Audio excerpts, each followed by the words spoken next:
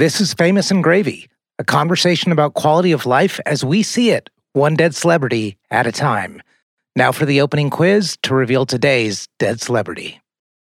This person died 2014, age 86.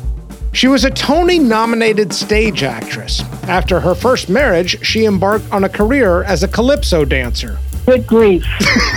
No idea. All right, keep going. She was a college professor and a ubiquitous presence on the lecture circuit. She also made several appearances on Sesame Street. Oh, man, Toni Morrison? Not Toni Morrison. In 2011, she was awarded the Presidential Medal of Freedom.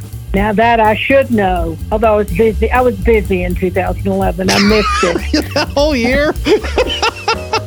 I missed the entire year. What an excuse. Throughout her writing, she explored the concepts of personal identity and resilience through the multifaceted lens of race, sex, family, community, and the collective past. It's not Maya Angelou. Maya Angelou? Not Maya Angelou, is it? Maya Angelou. Today's dead celebrity is Maya Angelou. I didn't even say it right. Maya Angelou. I've been saying Angelou my whole life, and it's actually Angelou. I love you back. She does not know her beauty. She thinks her brown body has no glory. If she could dance naked under palm trees and see her image in the river, she would know. But there are no palm trees on the street, and dishwater gives back no images. Still, when it looked like the sun wasn't shining anymore, God put a rainbow in the clouds.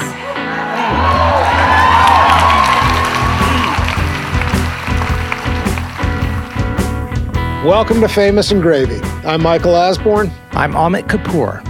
And on this show, we choose a celebrity who died in the last 10 years and review their quality of life. We go through a series of categories to figure out the things in life that we would actually desire and ultimately answer a big question. Would I want that life? Today, Maya Angelou died 2014, age 86. Whoo! You ready for this one? I am. I've done my work. Have we earned this on Famous and Gravy? That's the question. Have we earned it? Earned the right to talk about Maya Angelou's life? Yes. Yeah, absolutely we have. I think so too. Category 1, grading the first line of their obituary. Maya Angelou, whose landmark book of 1969, I Know Why the Caged Bird Sings, a lyrical, unsparing account of her childhood in the Jim Crow South, was among the first autobiographies by a 20th century Black woman to reach a wide general readership, died on Wednesday at her home in Winston-Salem, North Carolina. She was 86. I guess they just had to pick one thing. That is like the challenge of this first line. I mean, they get into all the other stuff in the rest of the article, but in terms of the first line, you gotta pick one thing, right? The thing is, there's like 30 mega things. Right. And is the polar opposite of Bill Buckner. Yes, exactly. What I find interesting is and this is something that was kind of new to me, is that I Know Why the Caged Bird Sings came out in 1969. I mean, half of her significance as a human being had already happened by that time. She's 40 when she writes this, or when it comes out. Yeah, I mean, she was born in 1928. She's already been in some incredibly significant and pivotal moments in time and history. Totally. Yeah, I mean, and this book is almost like the midway point. I mean, she makes it to 86, and it comes out, 41. So this is about halfway through her life. With most of the celebrities that we have on this show, there's usually, you can distill it down to one or two things that made them very famous. Maybe it was a breakout role in a movie or a TV show. Maybe it was a sports accomplishment or some other thing. I think that they chose the right event in her life for, like, quote unquote, why she's famous. What's interesting, though, is they don't actually give a noun to who or what she is. They don't call her a poet or even a memoirist. That's one thing that I've struggled with her a little bit, is that I don't even know what to call her. She's everything. Yeah. She's literally everything that has to do with, I was going to say performance, but that's not even right. So I actually pulled something from further on down in the obituary where they kind of list this all out. They're talking about the 1992 inauguration where she reads this poem that Bill Clinton asked her to write. And it's, I think in some ways, the other like major fame-making event of her life. But they say in the obituary, she had been a dancer, calypso singer, streetcar conductor, single mother, magazine editor in Cairo, administrative assistant in Ghana, official of the Southern Christian Leadership Conference, which is Martin Luther King's big organization, friend or associate of some of the most eminent Black Americans of the mid-20th century, including James Baldwin, Dr. Martin Luther King, and Malcolm X. And then they say after her memoir, which Cagebird was published when she's 40, she was a Tony-nominated actress, college professor, at Wake Forest, ubiquitous presence on the lecture circuit, frequent guest on television shows from Oprah to Sesame Street, and subject to a string of scholarly studies. Elmo likes this game. Okay. My name is Maya, and I like to eat mangoes and marshmallows, and my favorite pet is a moose. Wait a minute. Does Maya really have a pet moose? Okay, I don't have a pet moose. Elmo, but moose starts with the letter M, right? Now you got it. You see? It is M. Wait, this is a great game. I love the game. Kudos to her, and I think I'm going to bring this in later, but great for you, Maya, as being impossible to pin down. Yeah, but let's talk first line of the obituary here. So, landmark book, I Know Where the Cagebird Sings, lyrical, unsparing account of her childhood in the Jim Crow South. I think that's a nice description of the book. It is key, I think. I think that's what distinguished it from other books. And here's the sort of accomplishment that they give her in the first line of the obit. Among the first autobiographies by a 20th century Black woman to reach a wide general readership. That's a pretty long-winded way of saying something, right? Yeah, I think, what it's saying in shorter form is this is a story that was largely untold before in mass publication. There's a lot to think through in this first line of the obit. It's harder than usual. This is not John Madden or Bill Buckner in terms of, let's get right to the point of why you know this person. That said, I'm sort of a little bit frustrated because I want it to be a little bit more elegant. But do you think that's even possible with the limits of the human language? I'm looking for something that's sort of like lofty and elegant in the sense of like simple that I can follow along with. I'm not sure. I'm having a hard time following along with this one. And actually, let me come clean with this. Before I started doing the research on this episode, I'm not even sure I could have told you about the 1992 inauguration moment, much less her memoirs. I was never assigned these books in school. So it's a funny category of fame, too. Yeah, and I don't think you're alone. I think you're probably sitting there with 70-80% of the population who has high name recognition, but not sure why. You know, I feel like the first line of the obituary is meant to do that work for you. It's meant to tell you why you know this name. I mean, they kind of do. She wrote a book. It came out before you were born.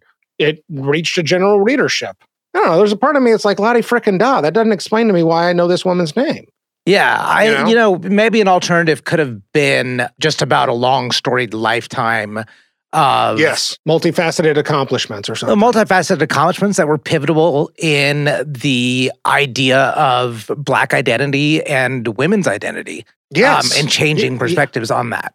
I think you just wrote a slightly better rough draft version of the first line of this obit. Again, it's harder and you kind of like want to grade these on a curve, but I came away a little bit frustrated just because it didn't like land with a like, oh my God. And it kind of needs to. I think you pulled me away a little bit. So I was going to give a lot of slack. Like, this is an impossible task, but I think I'm changing a little bit. And I think what you said is that most people don't know exactly the breadth of her. And maybe it's the duty of that first line of the obituary to do that. I'm going to go lower than I otherwise would have, and I'm going to go at an even 5.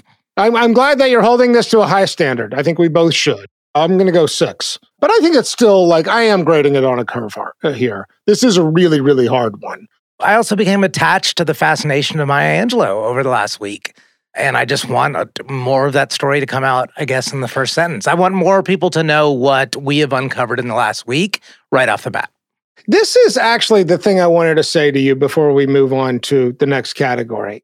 I am at a point in life where Black history is more interesting to me than I ever would have thought. I think I told you about this, but for the last couple of years, I was involved with this project, Black Women of Amherst. And as a result of that project, I got a crash course in a lot of Black history that I was just unaware of. And the more you and I choose important Black history figures for famous and gravy, Nelson Mandela, Muhammad Ali, I'm going to say Donna Summer and Biz Markie too, the more I fucking get into this history. And I think gets right to the core of our show. Yeah, I mean, I think so much of it is that the biggest players in history, a lot of them are, we're just now seeing pass. And that's the Maya Angelou's, Muhammad Ali's. And they're intertwined with the ascension of pop culture, which this show is so much about.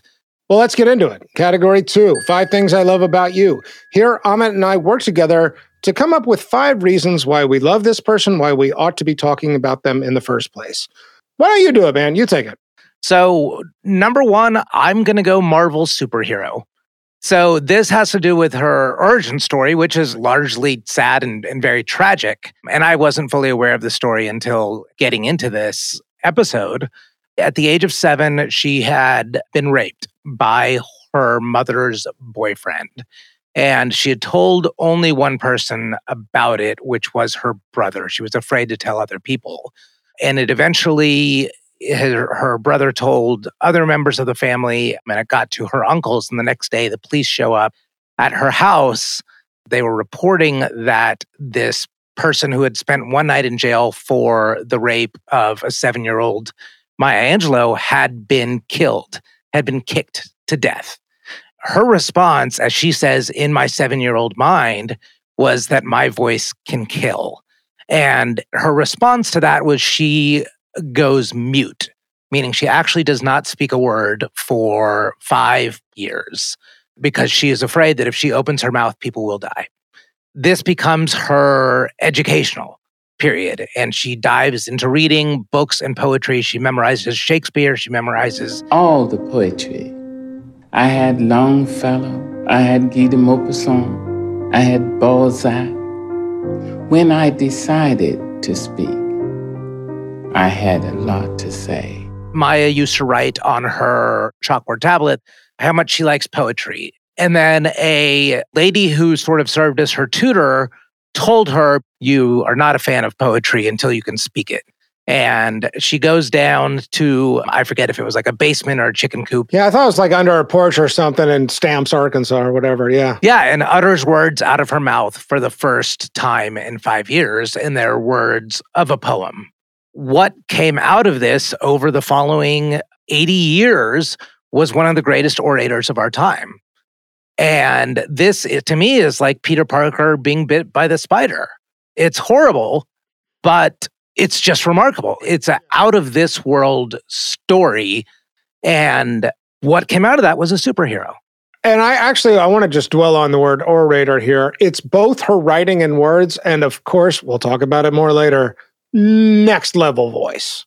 Oh, absolutely, yes. Alan Rickman-like in terms of its exceptionality. I mean, this is the thing, to get back to, what is the noun we want to use to describe her. Orator's pretty good. Poet's not bad. Teacher, I think, could be mentioned in there. I kind of feel like poet may be the best one because poetry should be read aloud, and it's a combination of word and voice. The thing I love about this is not just the out-of-this-world quality, it's the hope. It's a hope that goes into all trauma. What can come on the other side of it? Once you're in it, all you can see is darkness, and you receive the criticism, and you have probably little hope and decreasing hope. What comes out of it is many times more impactful than what went in before it. And just to know that there can be extraordinary virtue and service. I mean, I want something more than that. I want a word that describes extraordinary. Well, I'm good with superpower. I mean, that's what you use to title this thing number one. So there can be superpowers that come out of trauma. There's also something like monk-like about being silent for this many years. One of the outcomes of that kind of experience, I have to believe, is powers of observation. In addition to sort of walling yourself off, you're also taking it all in. Yeah, you become an acute observer. Yes. So from trauma comes superpower and acute observation. Great. Number one, had to go there. Okay. I wrote cross-generational impact and overall ability to touch people. So she knew Billie Holiday in the 1950s. Billie Holiday said, "You're going to be famous, but not for your singing," and steered her away from singing. She met Nelson Mandela in 1962, before he went to prison when she was in Cairo. She met Malcolm X in Ghana. She became friends with Martin Luther King, who was killed on her birthday. She was buddies with James Baldwin, who she also met, I think, in Europe. Then she, after the publication of her book, she ends up becoming friends and having an enormous impact on Oprah. Then she shows up on the set of all things Poetic Justice, the John Singleton movie, where there's a story that we should tell. Maybe I'll just come back to that in a second. And then maybe my favorite, in 2006, after Chappelle leaves the Chappelle Show, she meets Dave Chappelle, and he talks about what an enormous impact she has on him. There's not sometimes, to me, this sort of common denominator of personality between the civil rights movement of the 1960s and, cultural expressions of rap, hip hop, and comedy, as well as, daytime television in the 80s, 90s, and aughts and into the 2010s. That's some cross-generational impact. Holy shit. I guess I should tell the John Singleton story. Yes, do it. I don't think I'm going to do this justice, but the story goes.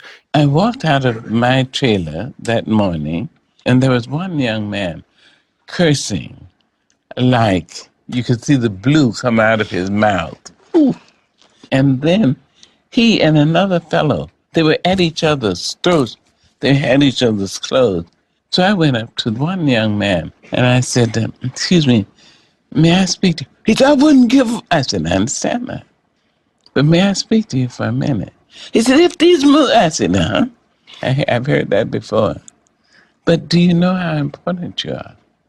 Do you know that our people stood on auction blocks so that you could live?"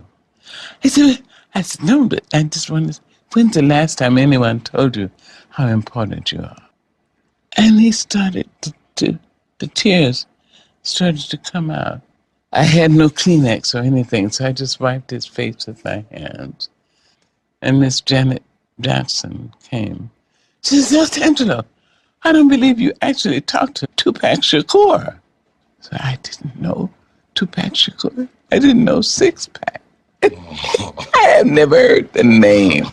And Tupac has this whole thing about how this moment changed his life. But when I talk about cross-generational impact on culture and sort of behind the scenes ability to touch people, that's a pretty striking example.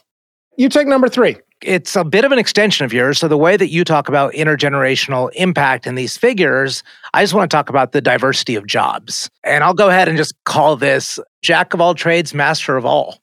She was pretty much good at all of them. You did the list, and I'm not going to repeat it. So let's not forget her humble beginnings and also, my God, some startling beginnings. I mean, she was a stripper, a prostitute, and a pimp at one point. Yeah, all of these. But she started her first job. She was a streetcar driver in San Francisco. Black woman streetcar.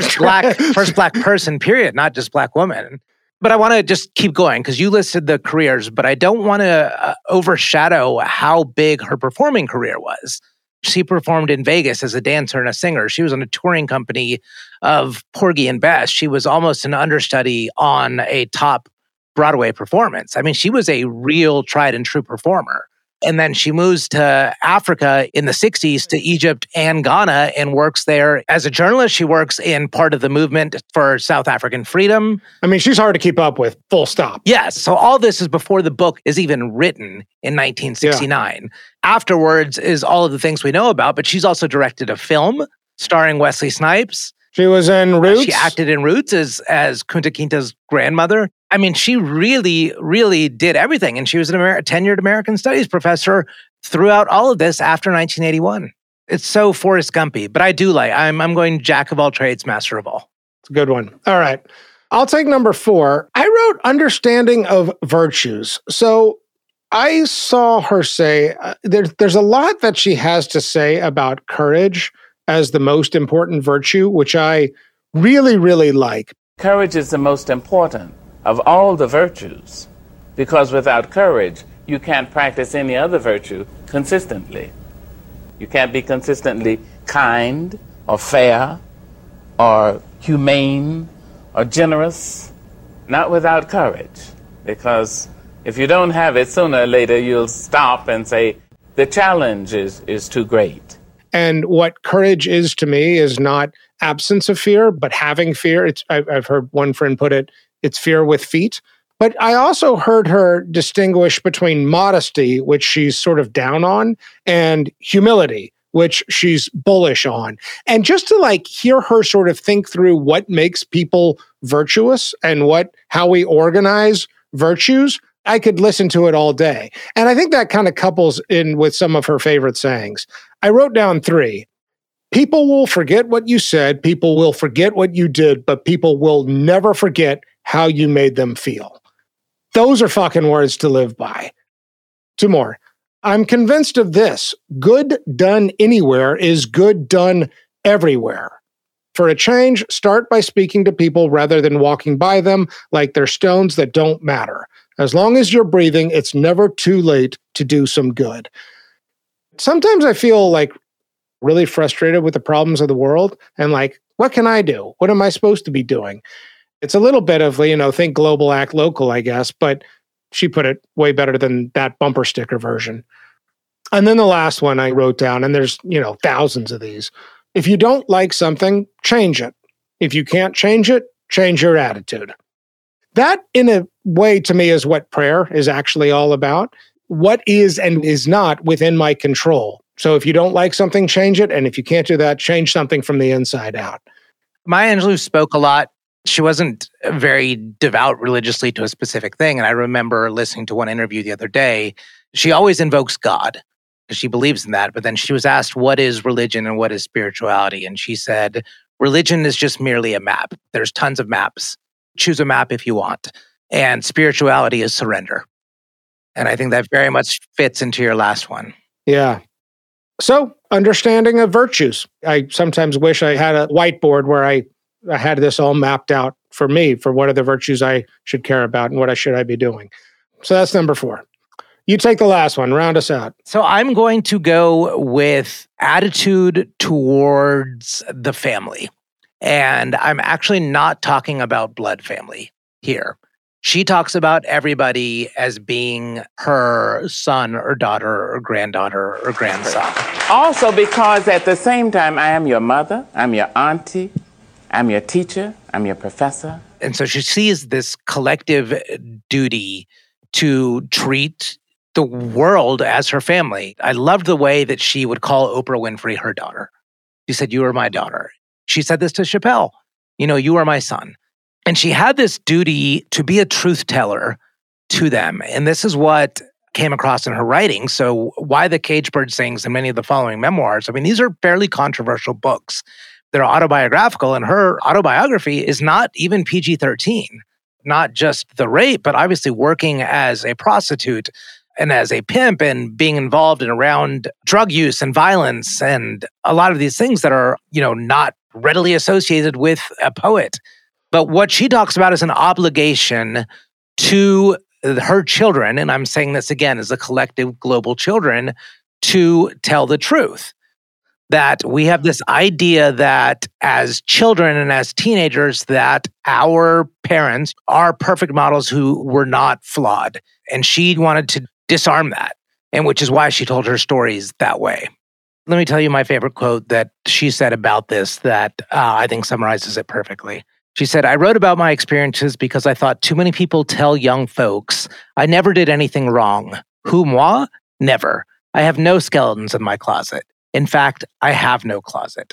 And she said they lie like that, and then young people find themselves in situations and they think, damn, I must be a pretty bad guy. My mom or dad never did anything wrong. They can't forgive themselves and go on with their lives. The truth is very important, no matter how negative it is. It is imperative that you learn the truth, not necessarily the facts. I mean, that can come, but the facts can stand in front of the truth and almost obscure the truth. However sad, however mordant, however terrible, we must know it. Otherwise, how can you make friends? Only equals make friends, you see? Let's recap. Thing number 1, you said... superhero origin story. Number 2, cross-generational impact and overall ability to touch people. Number 3, you said... jack of all trades, master of all. Number 4, I said understanding of virtues. And number 5, you said... caring for the world as her family. Okay, let's go on. Category 3. Malkovich. This category is named after the movie Being John Malkovich, in which people take a little portal into John Malkovich's mind, and they can have a front row seat to his experiences. Amit, I want to hear your Malkovich first. You take it. 1960, she is back in the United States. This is the starting of the really big civil rights movement. There's a lot of momentum in the civil rights movement, yeah. So she's become quite a political activist herself at this time, taking part in a lot of protests. So there is a protest in 1960 in which she brought her son to. And there are hundreds of people that turn out. And as was very, very common, then the police come to disperse it.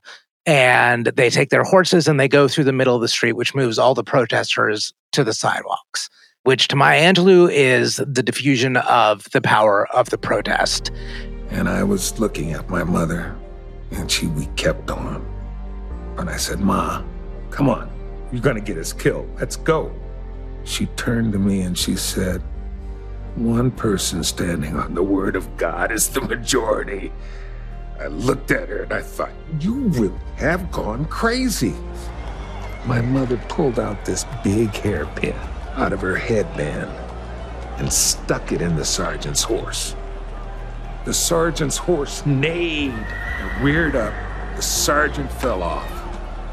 The people came back from the sidewalk and we finished that march. Whew. Yeah, that's a drop the mic moment, man. One person standing on the word of God is a majority, and then hairpin out and stab. The horse was fine, everybody. Don't worry about that. I like this as a Malkovich moment for a lot of reasons. Seeing this overpowering force against you, having the courage to change it. Which has to be fucking terrifying to just call that out, right? Like that has to be scary as fuck. Correct. This is a no questions asked. We will beat you and take you to jail without question era. That's why it's such an example of courage, because courage is like, I'm not afraid. She had to be afraid, but she did it anyway. This protest of hundreds of people in one hairpin turns it all around. I just think there is so much power in that moment. And most of all, there is so much purpose. Maya Angelou said repeatedly, anytime that people talked about in terms of we're not making progress, when she looks at the problems of Black America in the 1990s and 2000s, saying that we haven't made progress, she would always say, no, we have made progress. Without Dr. King, without Malcolm X, without everyone who did everything in every moment before us, everything was progress. And this was one of her moments of purpose and progress. And that's the exact moment. The removing the hairpin and sticking your arm upwards towards the horse, those few seconds is the Malkovich moment. Yeah. All right, my Malkovich? Mm-hmm. I said this earlier. I'm going to say it again. Thus far in our conversation, we have been heaping a lot of well-deserved praise and love on this woman.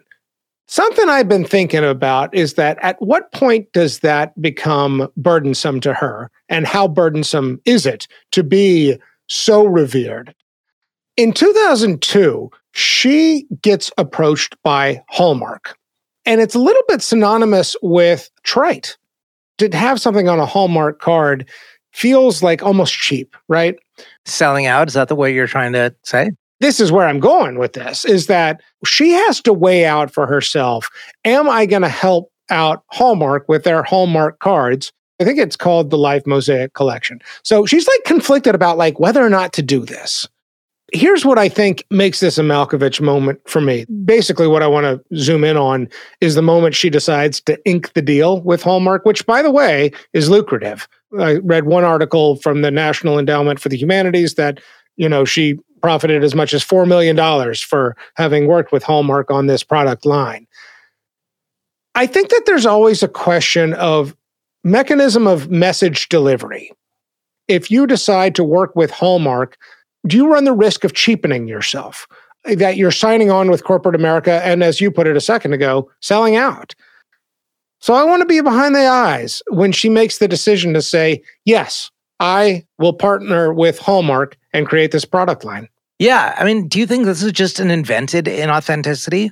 The idea of if you do something for Hallmark or a corporation as opposed to outside of just selling your own art directly. Right? Her books were sold by whatever publisher.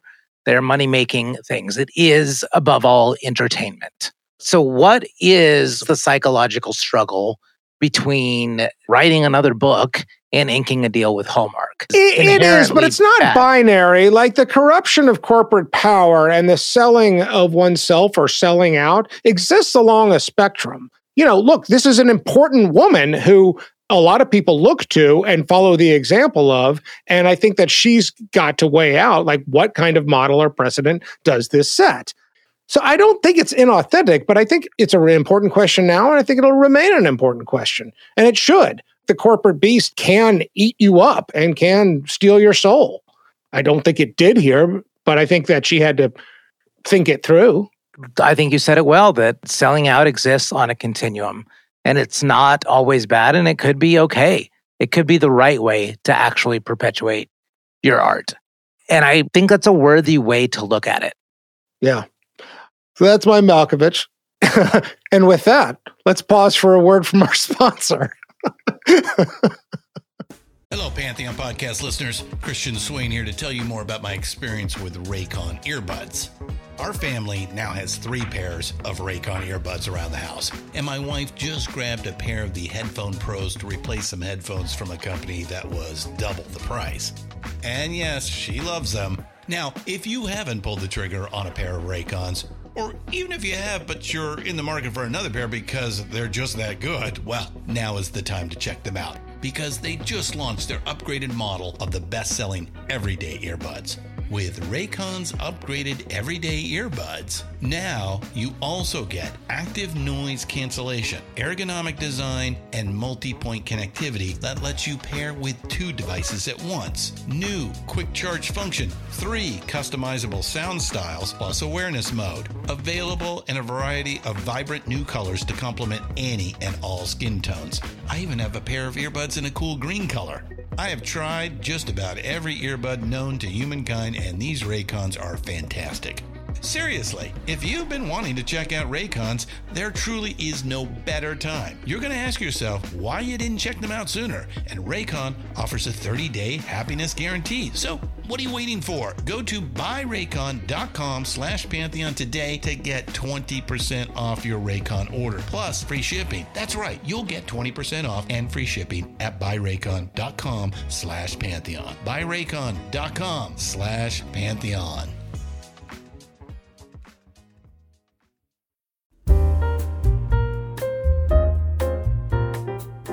Michael, you know I love reading, right? Oh, yeah. But you know what I don't like about it? After I finish a book, and especially if I really like it, I either give it away or it just sits there and it's worth nothing. Oh, yeah. There's a solution for this, right? Throw it away? No. That book is valuable to somebody else, but I'm not just talking about donating it. You can actually get a return. You can take all of the books in your apartment or in your home, and you can bring them to half-price books where they will buy them back. For like a savings bond or some sort of... I'm talking cold hard cash. Enough for you to pick up the next lunch tab, I'm sure. Really? Well, maybe. It depends on how many books you have to sell and what quality they're in. You can also sell your music, your vinyl, your CDs. You can sell movies, puzzles. They will buy it all back. This is a life changer. I know. I don't think people realize just what an opportunity this is, not just for you, but for the world. Half Price Books is the nation's largest new and used bookseller, with 120 stores in 19 states. Half Price Books is also online at hpb.com.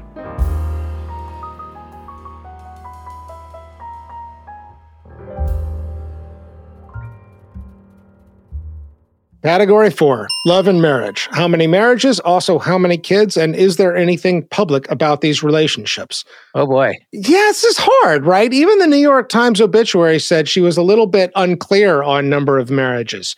At least 2, maybe 3, and maybe more, although it's, a little bit, we don't know. I do not know how to say this person's first name. Anastasios Tosh Angelos. That's 1951 to 1954. Maya was 23, divorced age 26. This is where she gets her last name. She was born Marguerite Johnson in St. Louis. Angelos is her Greek husband and became a stage name. And this was around the time that she was a calypso dancer. So Maya Angelou had a certain sort of exotic quality to it. Anyway, marriage lasted 3 or 4 years. If not clear by the name, this was an interracial marriage. That's right. Then this is the one where some reports, the Wikipedia entry, for example, as well as the citation, says that this was never an official marriage, but with South African activist, I don't know how to say his name, Vusumzi. How the fuck do I say that, Ahmet? Vusumzi. Make. They were never officially married, but this is when she's in Africa, in Cairo and then in Ghana. From 1960 to 63, Maya was 32 to age 35-ish. And then the other official marriage that we know of is Paul Defu, D-E-F-U. I can't say any of her husband's names. Just call him Sideburns, if you saw the video. I'll call him Sideburns, yeah. And he was also European, right? Yeah. Years ago, I fell in love with a man. And we lived together in great harmony. But then he wanted to get married, and I don't care much for the institution. And so I called Jimmy. He said, does your reluctance to marry him have anything to do with his being white? So I said, maybe. He said, but his being white didn't keep you from falling in love with him. I said, no. He said, but it keeps you from making a public statement of your love. Is that it? He said, Maya Angelou, you talk about courage all the time. You tell everybody else to dare to love, but you don't have the courage. Are you a hypocrite? And he talked to me harder than he'd ever talked to me before. So what the hell you gonna do, girl? I said, I'm gonna marry the man. What to do? Let's come back to this. The one other thing I want to say on the family front, just to sort of lay out the facts, is she had a son. She got pregnant age 16. It sounds like the first man she was with, the way she tells the story. But out of that becomes pregnant with her son, Clyde, who later changed his name to Guy. And that's her only biological heir, is her son, Guy. And the father was not involved. That's correct. So Maya's mother and Maya made a choice to raise that child without that father in the picture. He was asked once, what's it like growing up in the shadow of his beloved parent? And he replied, I didn't. I grew up in her light. Sometimes I wasn't worthy of it, but it has always been an experience that expanded me. That is extraordinary to me in terms of having a parent who is this important, powerful, transcendent, that he would say that I didn't grow up in her shadow. I grew up in her light. I can't think of words of higher praise. So that told me something about her role as a mother. All right, what to make of the marriage category? Let's go back to Guy for a second. He said in that BBC documentary that my mother never found long-term love. She had these marriages, she had other relationships in between, and I think she was still, pretty actively cavorting well into the end of her life. She doesn't shy away about her sexuality or her appetite, as she calls it. Totally. But it doesn't seem like there's a lot of secure attachment going on. It's funny. I saw her asked about it in places where, are you hard to live with? And she's like, I don't think I'm hard to live with.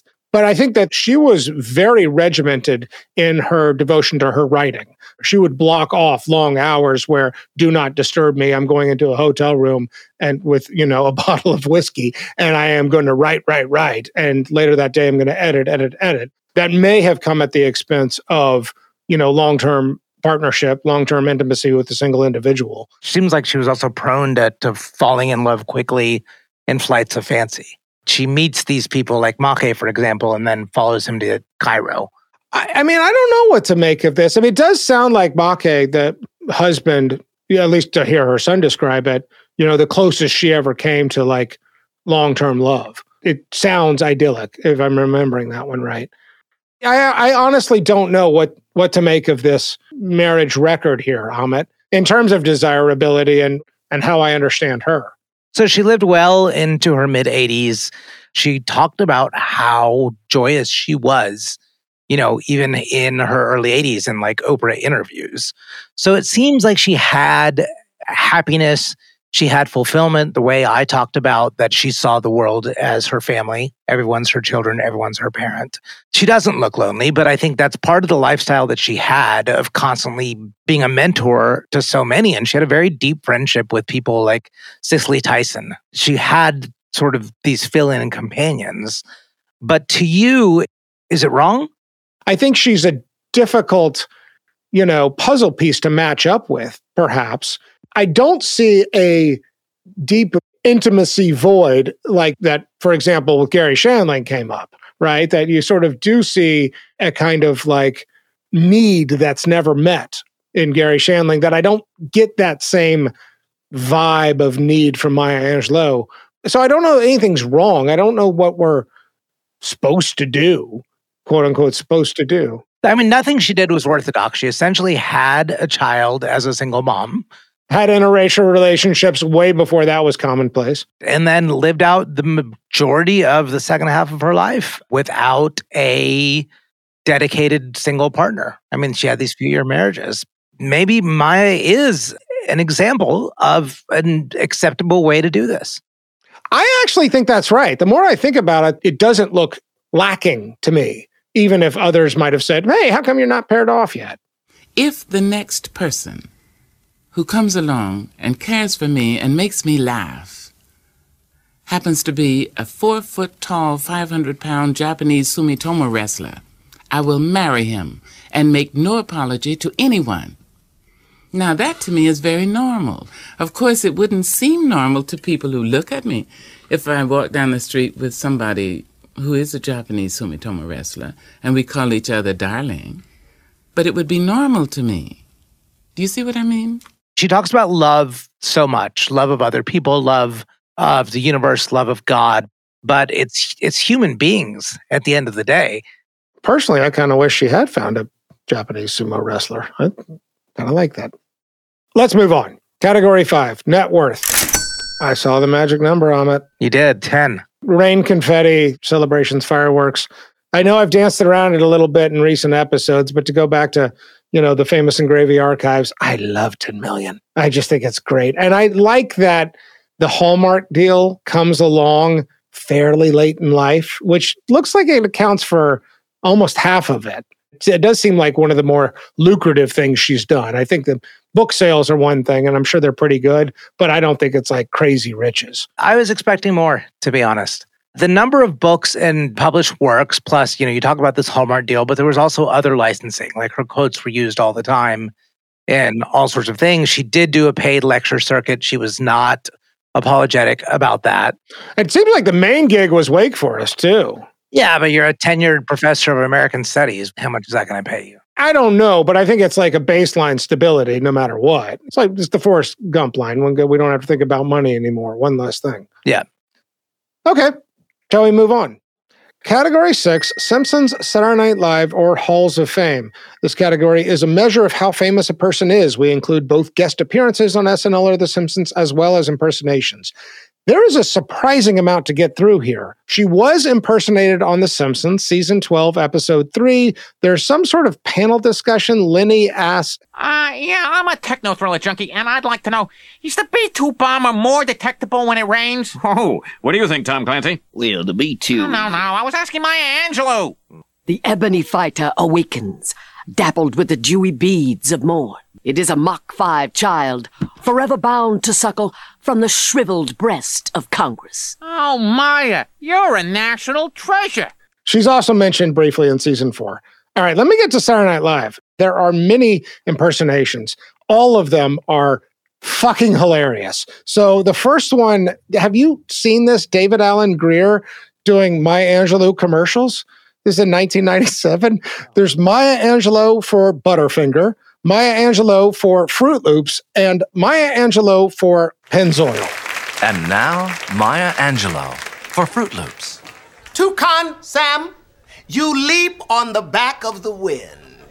Lodestone to assorted fruit flavors. Phoenix of the dawn's wan smile. We gave you, Toucan Sam, life. You, Toucan Sam, give us loops of fruit, swimming in the churning, frothy mother sea of milk, a prism of fruity color, a cornucopia of over 40 fruity tastes. The orange, the apple, the grape, the pomegranate, the quince, the kumquat, the kiwi, the plantain, the... This has been Maya Angelou for Fruit Loops. Then in 2002, Tracy Morgan plays Maya Angelou, previewing some of her Hallmark cards. Again, this is gold. I cannot do it justice. I will begin with this one here. It's my favorite. I lay down in my grave and watch my children grow. Proud blooms above the weeds of death. I lay down in my grave to die. Happy 5th birthday, grandson. And then finally, Maya Rudolph in 2013. The skit is called I Know Why the Cage Bird Laughs, and it's all about Maya Angelou pranking people like Cornel West, Stephen King, and Morgan Freeman. It's pretty funny. Okay. Arsenio Hall, multiple appearances, I'm happy to say. This one sort of shocked me. No Hollywood star. Let me just step aside for a second and say she is on a quarter, an actual quarter, U.S. minted quarter, U.S. Treasury, U.S. Mint, but somehow she's not on the Hollywood star. Shocked me. Fucking John Madden has a Hollywood star, but it does speak to the nature of her fame, which is ultimately what this category is all about. I think that there's a lot of people who might know her name and aren't exactly sure why. I think she's going to make the history books in a way that very few famous and gravy dead celebrities do. But is it going to be more about her contribution to the arts, to political life? Like, how is she going to be remembered, you know? Yeah, I think this goes back to the first line of the obituary question. I don't know that if in 50 years that book is going to be as significant as it is now, but I could see her being vaulted into longevity because I think of the breadth of the persona of who she was. It's like Hemingway. You know, without the persona of Hemingway and these like images of him being in Paris or Cuba and being drunk and loud and this oversized personality, I think that's part of what perpetuates the legend of Hemingway. And Maya Angelou doesn't have those traits, but she does have an outsized personality. And like you said, she does intersect everywhere and everyone. Part of what makes her interesting is what she's doing off camera, not on camera. Like, what we applaud here more is not actually captured on film most of the time, even if she's really great on the talk shows. Yes. Okay. Category 7, over under. In this category, we look at the life expectancy for the year somebody was born to see if they beat the house odds and as a measure of grace.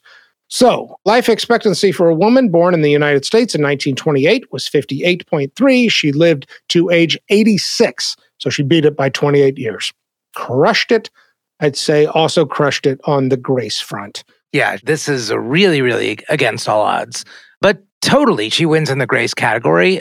You know, one of the last interviews she was giving to Oprah in 2013 or 2014 is Oprah was asking her, you know, like, what's it like to be in your 80s? And she's like, it's awesome.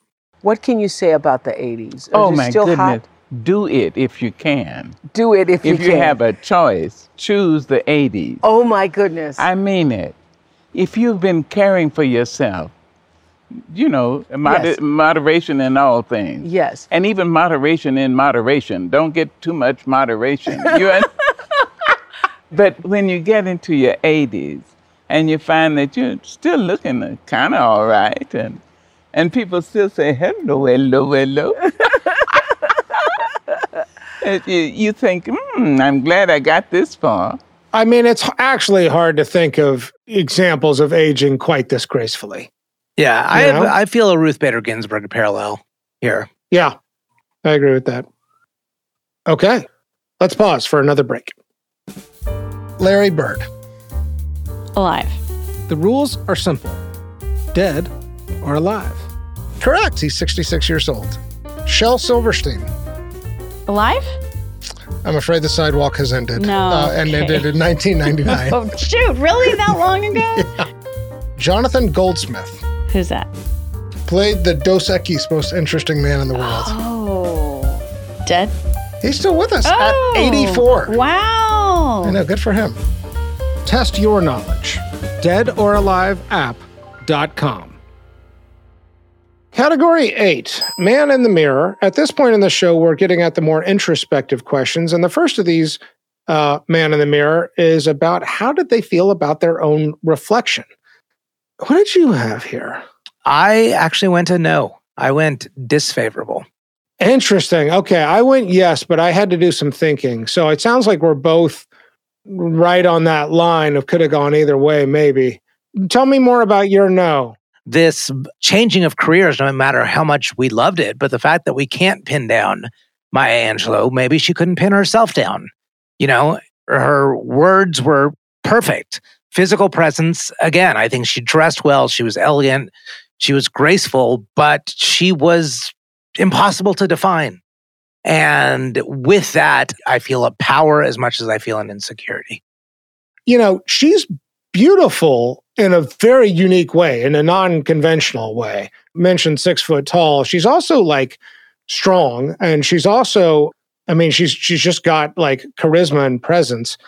I lean yes here because what tipped the balance for me here was self-acceptance. You know, I saw more than once she was asked, would you rather be born a white man? And she says, absolutely not. No. God, no. I wouldn't want all that unfortunate, unachievable expectations. My expectations are just beyond my reach, and they have to do with me. My fantasy is to be 6 foot tall, black, female, American, a writer, successful, who laughs a lot, and drinks just enough Dewar's White Label scotch, and goes to church on Sunday and really means it. And loves her mother. Yes, and loves her mother. I think she looks in the mirror and says, I am interesting. The life I've been given is interesting. I see on balance self-acceptance. So if I just distill it down to if that's what Man in the Mirror is about, then I lean yes, but I really did have to think through this. Okay. Category 9, outgoing message. Like Man in the Mirror, how do we think they felt about the sound of their own voice when they heard it on an answering machine or outgoing voicemail? Also, would they have had the humility to use it and record themselves on their outgoing message, or would they use the default setting? I wrote, are you kidding me? Yes and yes. Do you take issue with that? I do. Fuck me. All-time are you just being contrarian? No, really? No. Okay. All one right, of the all-time greatest voices. Let's not forget, she said, at the age of 7, my words can kill. Yeah. She also said that mutism is an addiction. You know, it is her defense mechanism. Even after Martin Luther King Jr. died on her birthday, she went mute again for 5 days. She does until James Baldwin came and knocked on her door and said, you need to come meet my writer friends. And then out of that comes Cage Bird. Yeah. And then she became one of the great orators of our time in the ways she delivered poems, the way she delivered speeches. But I'm not sure that she sits there and listens to her own recordings. I think she loves to dole it out, and she loves that other people can receive it. She talks about so much that words are things. But I think she has an issue with hearing her own, as evidenced by this past. Okay, actually, that's a really compelling case. I think you raise an interesting question of how you experience your own voice. And I also think you're really right to point to the mutism and the choice to be silent. I don't know if that totally translates into I don't like my voice, So I'm sticking with my yes, because I think that she appreciates the power of it. And I also know that you don't like it much when I go back on what I said. Next category, regrets, public or private. What we really want to know is what, if anything, kept this person awake at night. We've already talked about some of the trauma here, and I guess we'll get more into that in the next category. I didn't hear anything that was so loud that that was so obviously a big public mea culpa. The love thing again. I mean, her son did say it publicly that mom never found lasting love. I had that in private regrets. Well, let me give you the other two I had in private regrets. This isn't that interesting, and maybe I ought to leave it aside, but she did back Hillary over Obama in 2008. Yes. I thought that was interesting, particularly because the real battle between Obama and Hillary in 2008 seemed to be for Oprah, who went with Obama ultimately. And I mean, she has history with the Clintons. You know, Bill and Hillary talk about how one of the things they bonded over when they first met was how each of them loved I Know Why the Cage Bird Sings. Yeah, I mean, they both spent their formative years in rural Arkansas. Bill Clinton said, I mean, she got me. She knew me through and through, and that's why I asked her to write this poem for my inauguration. The big one I have here, though, in regrets is the burden of fame here. You know, it's something she says over and over again that I really love, is that we need to be careful about putting people on pedestals. We need to be careful about lionizing people, because the message we send when we say, you are an icon, you are next level, you are so full of virtue, it's incredible. The message we send there is that, and therefore the things you've accomplished are unachievable. One of the things some historians do, and one of the mistakes made, is the historian, and social historian in particular, recreate the man or woman as larger than life. If Malcolm and Martin and Abraham Lincoln and Kennedy are beyond their reach, then they say, well, there's nothing I can do. Those people were bigger than life. I'm just myself. I was born in Boston. So the wisest thing is to make the people accessible. Show their wiles and their wits and their warts. People need to feel like self-actualization and virtue are achievable. How do you characterize this as a regret? I don't think she would second guess any of her decisions in terms of all these various projects she takes on and what she does in and out of our entertainment and in writing and in public speaking and so forth. But I do sense a real discomfort with how she is regarded and how she wants other people to perceive her transcendent powers. So that's what I have in regrets. She doesn't act and she doesn't BS. And so I think she would have been open about it if it was actually a burden to her. I just sense it between the lines. If a regret is like defined as something where you wished you'd done something else in the past, I don't see anything that's a regret, but I do see a burden. I do see an onus, you know? Yeah. Okay, category 11, good dreams, bad dreams. This category is not about personal perception, but rather, does this person have a haunted look of the eye, something that suggests inner turmoil, inner demons, or unresolved trauma? Okay, we've talked about a lot of trauma here.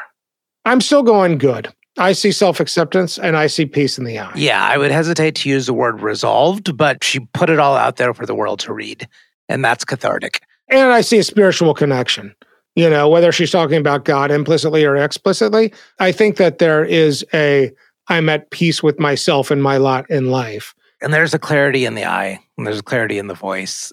You see the peace in the eye, you know? Yes. At least I do. Because I love people who laugh. I never trust people who don't laugh, which I'm serious. And act as if they put airplane glue on the back of their hands and stuck them to their forehead. Boring as hell. I tell you one, though, whether or not. This one about, just to make you laugh. No sprouted wheat and soya shoots and Brussels in a cake, carrot straw and spinach raw. Today I need a steak. Not thick brown rice and rice pilau and mushrooms creamed on toast. Turnips mashed and parsnips hashed, I'm dreaming of a roast. Category 12, second to last category, cocktail, coffee, or cannabis. This is where we ask, which one would we most want to do with our dead celebrity? This may be a question of what kind of drug sounds like the most fun to partake with this person, or another philosophy is that a particular kind of drug might allow access to a part that we are most curious about. She is a little bit of a drinker. She talks, doesn't sound like a heavy drinker. Yeah. Yeah, but I kind of love that. I do think, we mentioned it a few times, she made people feel at ease. So I don't feel like I need booze to get her to drop her guard. If I were to get high with Maya Angelou, I think I'd trip out. I don't think I could handle my shit. I think I'd feel awkward and I'd probably stick my foot in my mouth. So I just went coffee, which is my kind of default for any time I sense a tremendous intellect. I think I'd just love to talk. And I think that it would actually be a lot of give and take in that conversation. I think that she is curious about everybody, and I think she makes time for everybody. I think she's got a tremendous amount of humility, and I think it'd just be a fun conversation. What exactly we talk about, I don't know, but I kind of feel like with enough coffee and enough time, one of these sentences or nuggets of wisdom would inevitably just fall out. And I suspect after an hour of drinking coffee with Maya Angelou, I would walk away with words to live by. And I don't know what those words would be, but I'd like that experience. Yeah, that's exactly what I want, is the words to live by. And she seems to have this almost psychologist sense of saying the right thing to the right person, assessing where you are, where you're struggling with, and giving just the right anecdotes for you to shift your perspective just enough in that right direction. I mean, she did that for Chappelle. You could see him in that interview. You could argue that for Tupac, she did at that moment. So I want that. So what substance are you going with, though? I love that she was a scotch drinker. Like, even this was part of her writing habits. She would go and lock herself in a hotel room. There's something Hemingway-esque about that, too. Right? Yeah, right? She'd have a pack of playing cards, which she'd play solitaire, and then she'd have like a bottle of either scotch or sherry. So I think I want that. I want a glass of scotch with her in a coffee-like setting. Maybe a dinner table type of setting or, back porch type of thing. And maybe we start with coffee and then Maya's like, should we get something a little stronger? Yeah, can I get you a drink after an hour or something? Yeah. That's the dream. That's a good one, Amit. All right, final category. The Vanderbeek, named after James Vanderbeek, who famously said in Varsity Blues, I don't want your life. So the question is, not is this person important? Not do they have a tremendous legacy or have they affected history? The question is, would you have wanted to have been this person? I'm going to lead because I have a suspicion you've got something interesting to say here. You usually do. So let me just come out with where I'm at on this. All signs point to yes for me because of the virtuousness, because of the impact, because of the interesting journey here. The two things that give me pause are, one, long-term partner. There is no soulmate and maybe no equal. Then the second thing is what I've been sort of dancing around throughout the conversation, the burden of being an icon, how hard that has to be. I don't think that those are enough for me to say no here. I guess I'm most compelled by the interesting life. Like, if life is all about how you deal with the challenges and the traumas and turn them into acts of service and virtues, then like she does that externally, obviously, but I also see her doing it internally as best I can tell. So in a way, I don't feel like I have to think too hard about this one. It actually looks adventurous. It actually looks pretty fucking fun. Who she gets to meet, what she gets to talk to him about, the kind of conversations she's engaged in, the sort of weaving of intellectual life, artistic life, and political life. It looks fun. I'd like to be part of that life. I'd like to be part of that culture. And I'm a yes, man. And I don't know that I got to think too hard about it. There's some reservation for the reasons I've outlined, but I'm a yes. I want your life, Maya Angelou. I think you made some really good points. The one that sticks out to me is when you said that there's no equals. I don't know how lonely she was. And it's not obvious to me that she wasn't. But again, she was a giver. She was a mentor to everybody. And that's, maybe she just had a selfless way of dealing with loneliness, is just by emptying herself out to these other people. But I have a concern about that. I have a fear of inhabiting a lonely soul. I mean, she had her Oprahs and she had her Cicely Tysons, but there was no one like her. I'd be concerned about that, but it's not enough to say no. The contributions that she had, I think, and the things she got to experience through that 80-year life, horrible at first, the first 20 years, but just everything afterwards is too hard to resist. It's just too fascinating. It's too fun. But most of all, I saw a fulfilled woman in her 80s. And when she was in her 80s and she was talking to Oprah and she was telling everybody, if you can make it this far, come on in. The water is beautiful. I would like to be able to say that. For that reason, I would say, yes, I want your life, Maya Angelou. I'm very glad to hear that, Amit. Amit, you are Maya Angelou. You have died and you stand before St. Peter, the Unitarian proxy for the afterlife. Make your pitch. Why should you be let in? Has anybody ever told you how important you are? And that really is my life's work.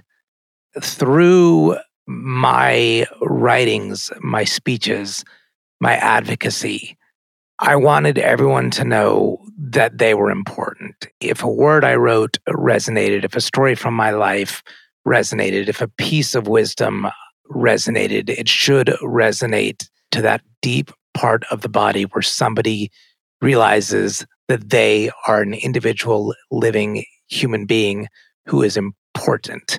The sum of all history has led to their being alive right now. And there is nothing more important, more beautiful, more fragile, and more celebrated than that. So, St. Peter, I am important. You're important. Everyone that's still down there is very, very important. Let me in. Thank you so much for listening to this episode of Famous and Gravy. If you're enjoying this show, please share it with your friends. We're trying to get the word out. You can find us on Twitter. Our Twitter handle is @FamousAndGravy. We also have a newsletter which you can sign up for on our website, famousandgravy.com. Famous and Gravy was created by Amit Kapoor and me, Michael Osborne. This episode was produced by Jacob Weiss. Original theme music by Kevin Strang. Thank you again for listening. Tell your friends. See you next time.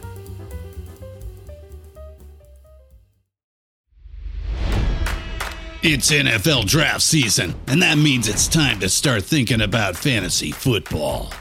FantasyPoints.com features industry-leading experts and prognosticators using proprietary hand-charted data to help you score more fantasy points. FantasyPoints.com is the place to go for whatever kind of fantasy football you play. Whether you play fantasy football, daily fantasy sports, or do a little bit of everything, Fantasy Points has the meticulously researched content to guide you to victory. And why wait for the fall? Fantasy Points also covers the new spring football league, the UFL.